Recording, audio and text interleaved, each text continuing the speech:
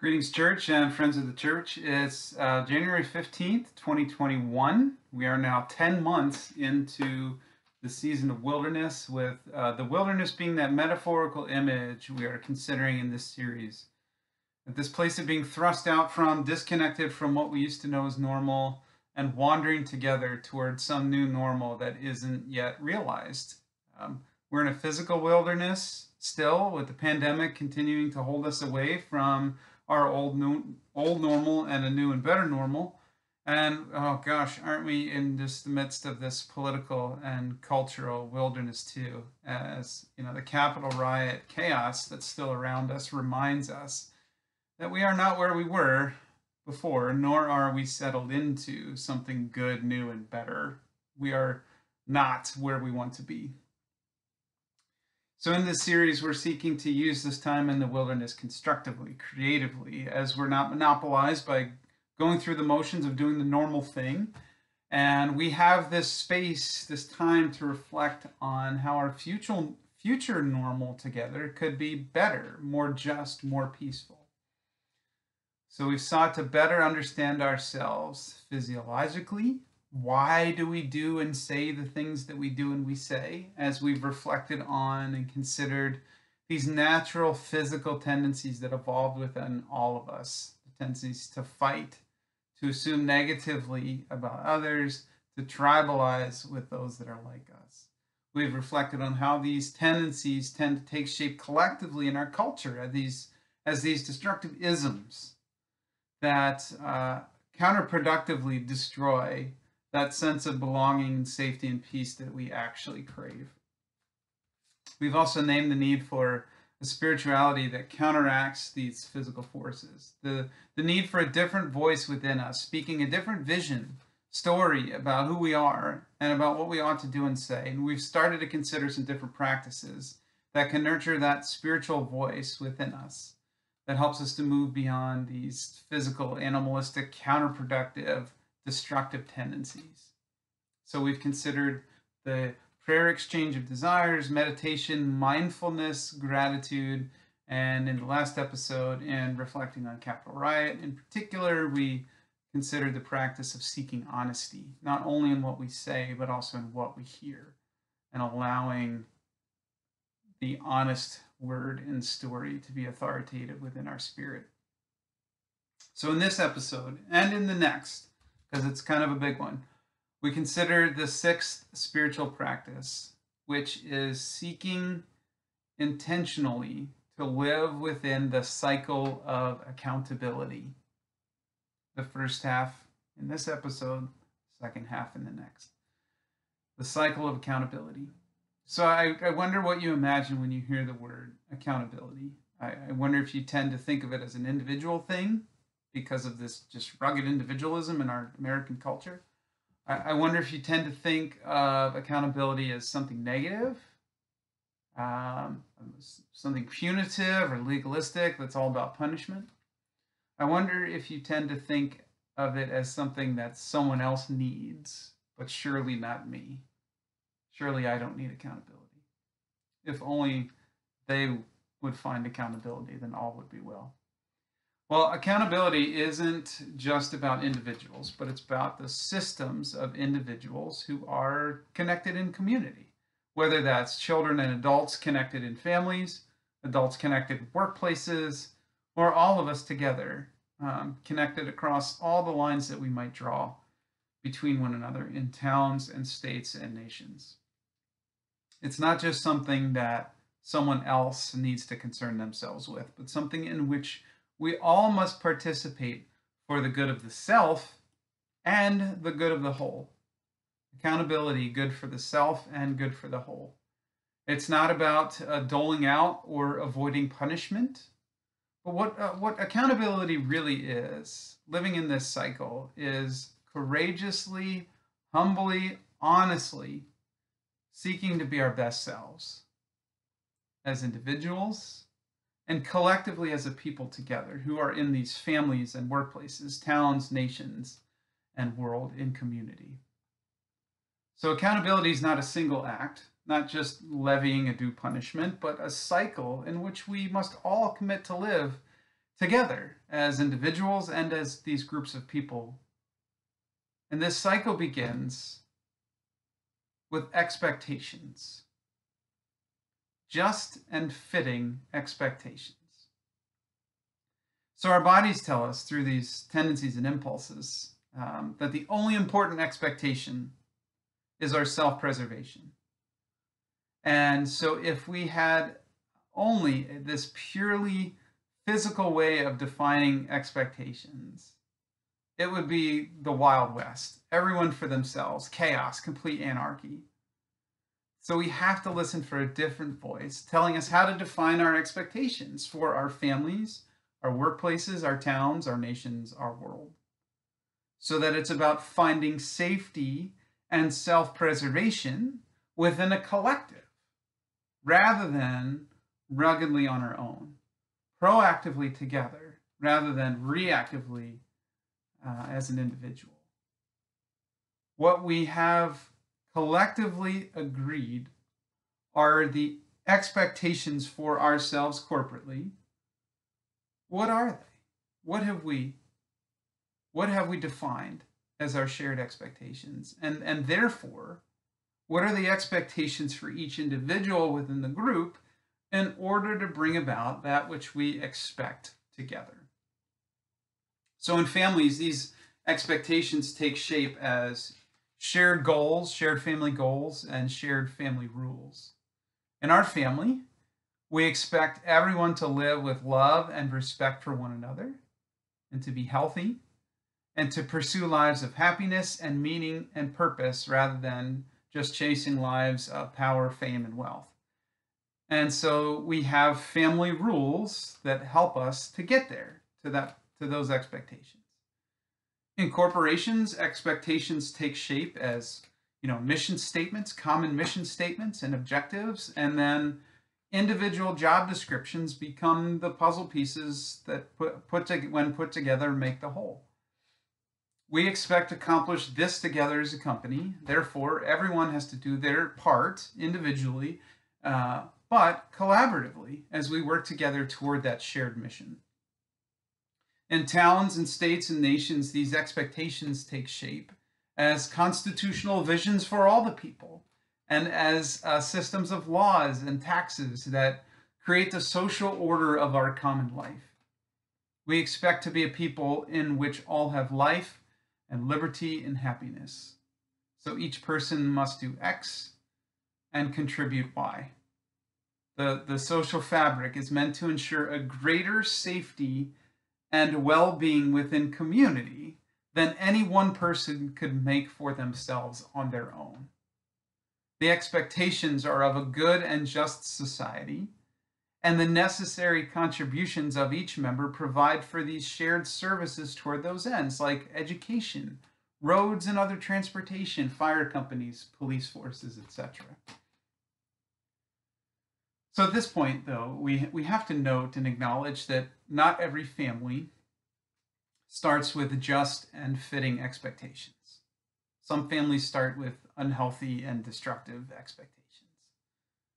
Not every company starts with just and fitting expectations. Some start with selfish and abusive expectations on workers for the sake of a few at the top. Not every nation starts with just and fitting expectations. And we need not look any further than our own nation, which started with expectations that included the subjugation of women and the exploitation of human beings as slaves. However, in the second half of this, in the next episode, we consider how this is not a permanent construct. We're not stuck. That through this collective commitment to living within the cycle of accountability, families and companies, towns and nations can come to adapt and reform expectations so that they are more just and more fitting. So once some expectations are determined and they are adoptive corporately, and a family or a company or a nation has both these senses of shared and individual expectations, the next step within the accountability cycle is, it's really what we considered in the last episode, and that is honesty.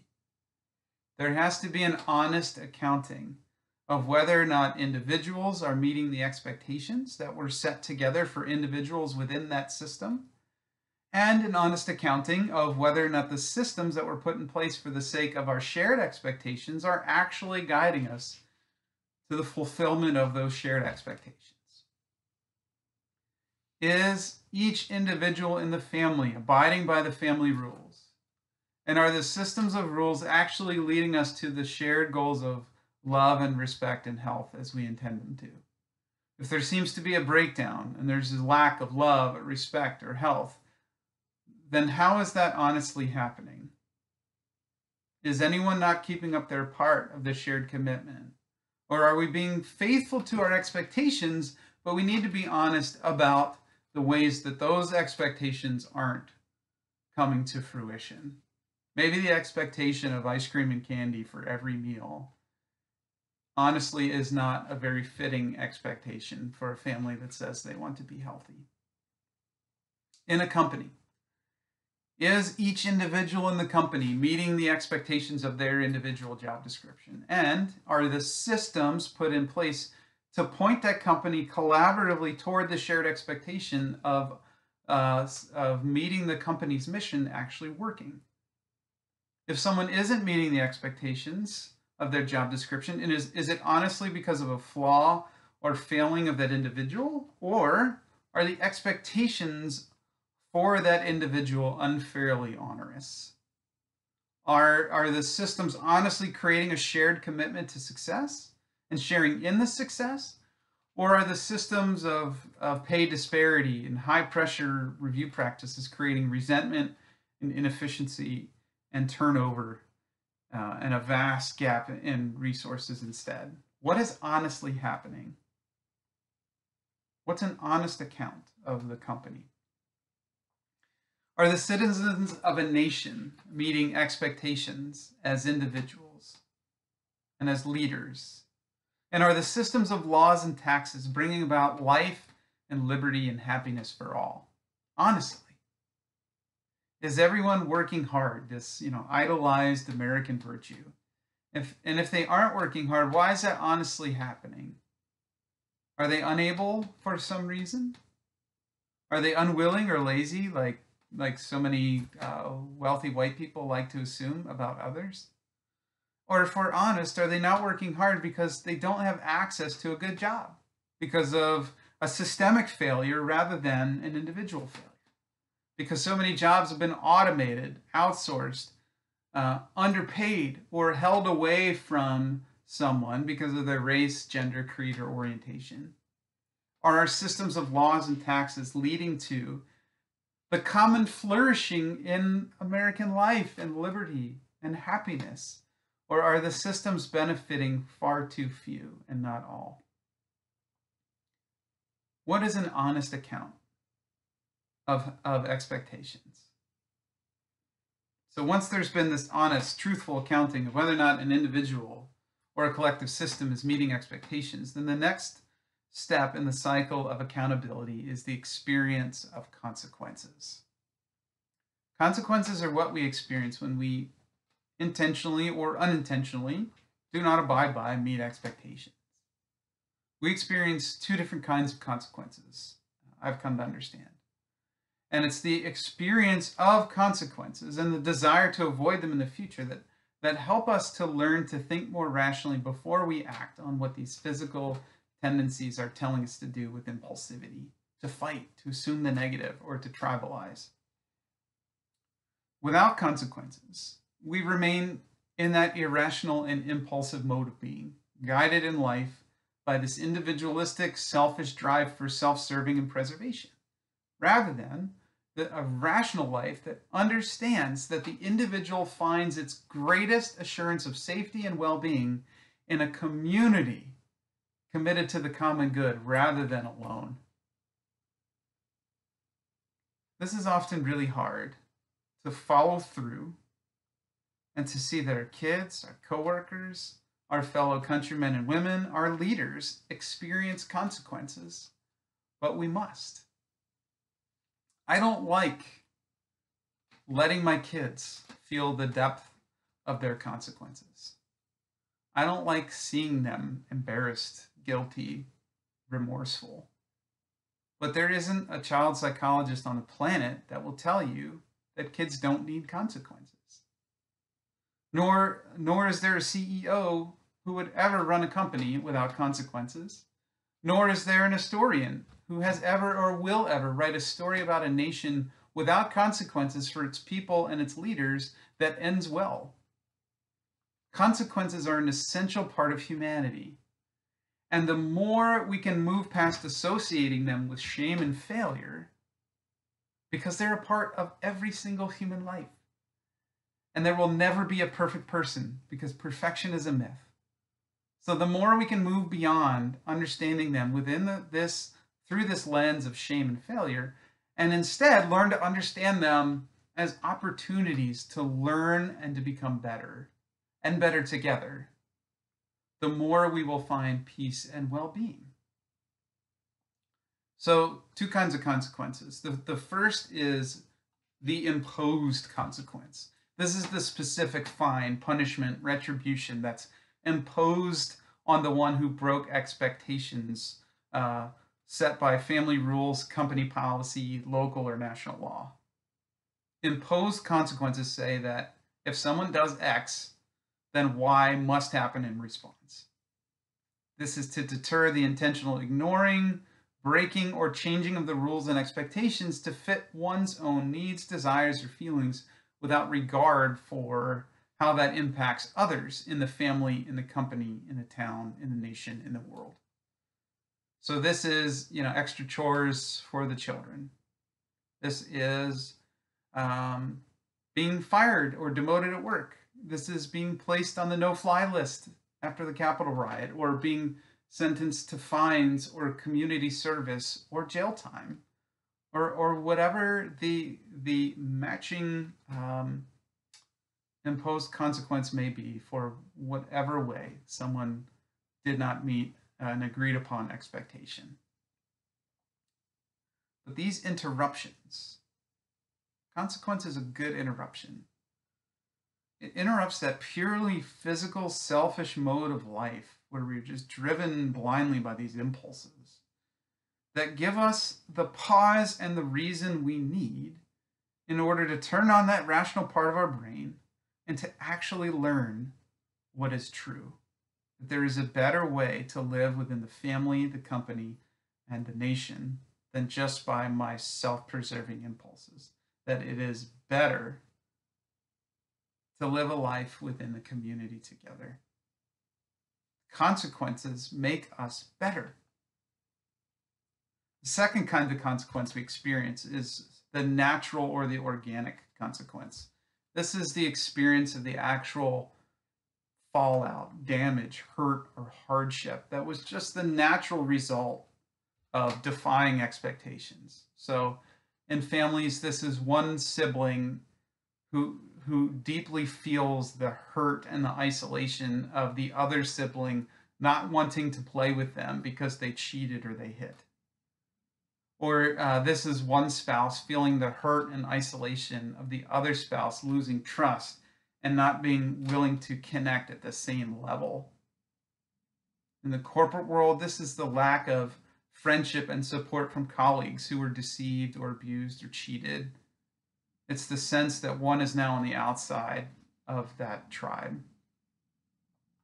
In our towns and nations, this is the lack of trust that follows a breaking of expectations that makes new relationships and new employment more difficult in the future, even long after the imposed consequence has been served. This could also be at the national level or the global level, that empathetic response that bubbles up within us to the injustice that our system is creating and perpetuating. That empathetic response that says, oh, this hurts to see honestly. I didn't know that our system of laws and taxes have made it so much harder for some to reap the rewards of this promise of life, liberty, and happiness than others. The natural consequence is often felt in this context of relationships, and it's often more detrimental to the well being of a person than a temporary or temporal punitive consequence that's imposed. We can suffer most punishments if we know that we still have people who love and support us through it and after it. But it's a far greater consequence to doubt whether those relationships and those people are there for us to fall back upon.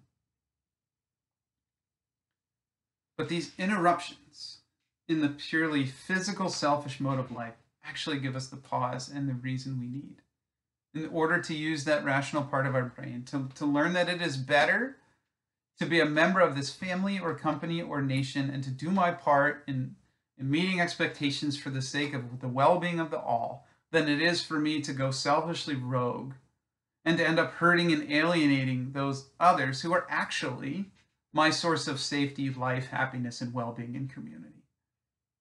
Experiencing consequences makes us better. So in this series, we're seeking how to live a spiritual life. That's not the same as a religious life.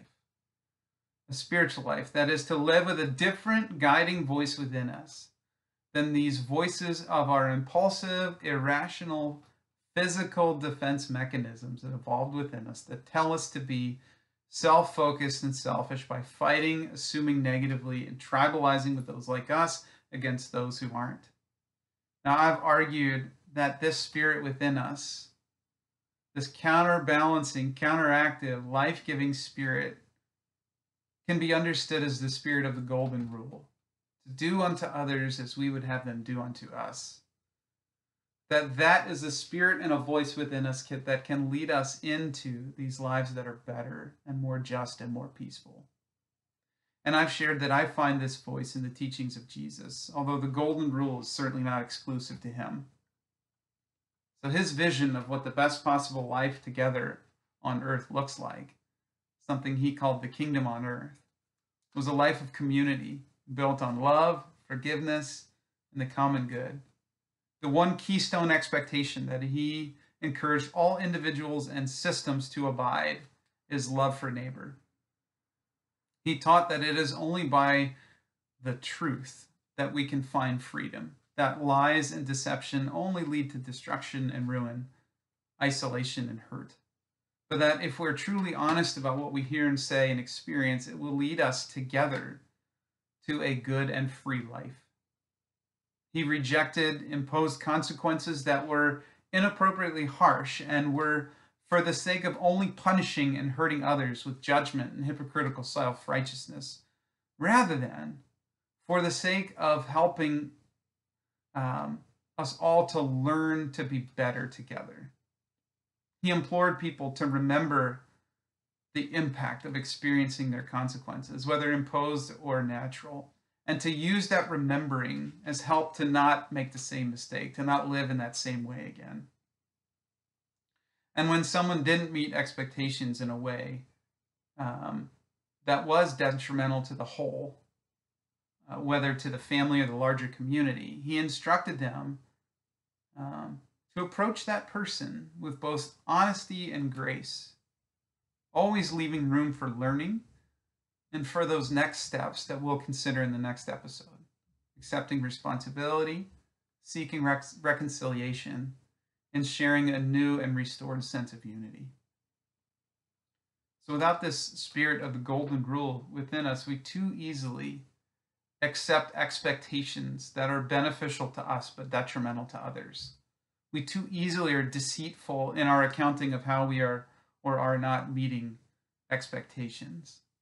We too easily seek to escape from, reject, or defy consequences because our fear that they are a threat causes us to fight against them, rather than understanding that they are a good thing that will help us to be better and better together and freely accepting them. Just and fitting expectations, an honest account, the experience of consequences. This is the first half of the accountability cycle. that promises to bring us and us together to the best possible version of life. And we will think more about this and do the second half of the cycle. Consider it in the next episode. Stay home, stay safe, wear a mask, be well, and peace to all.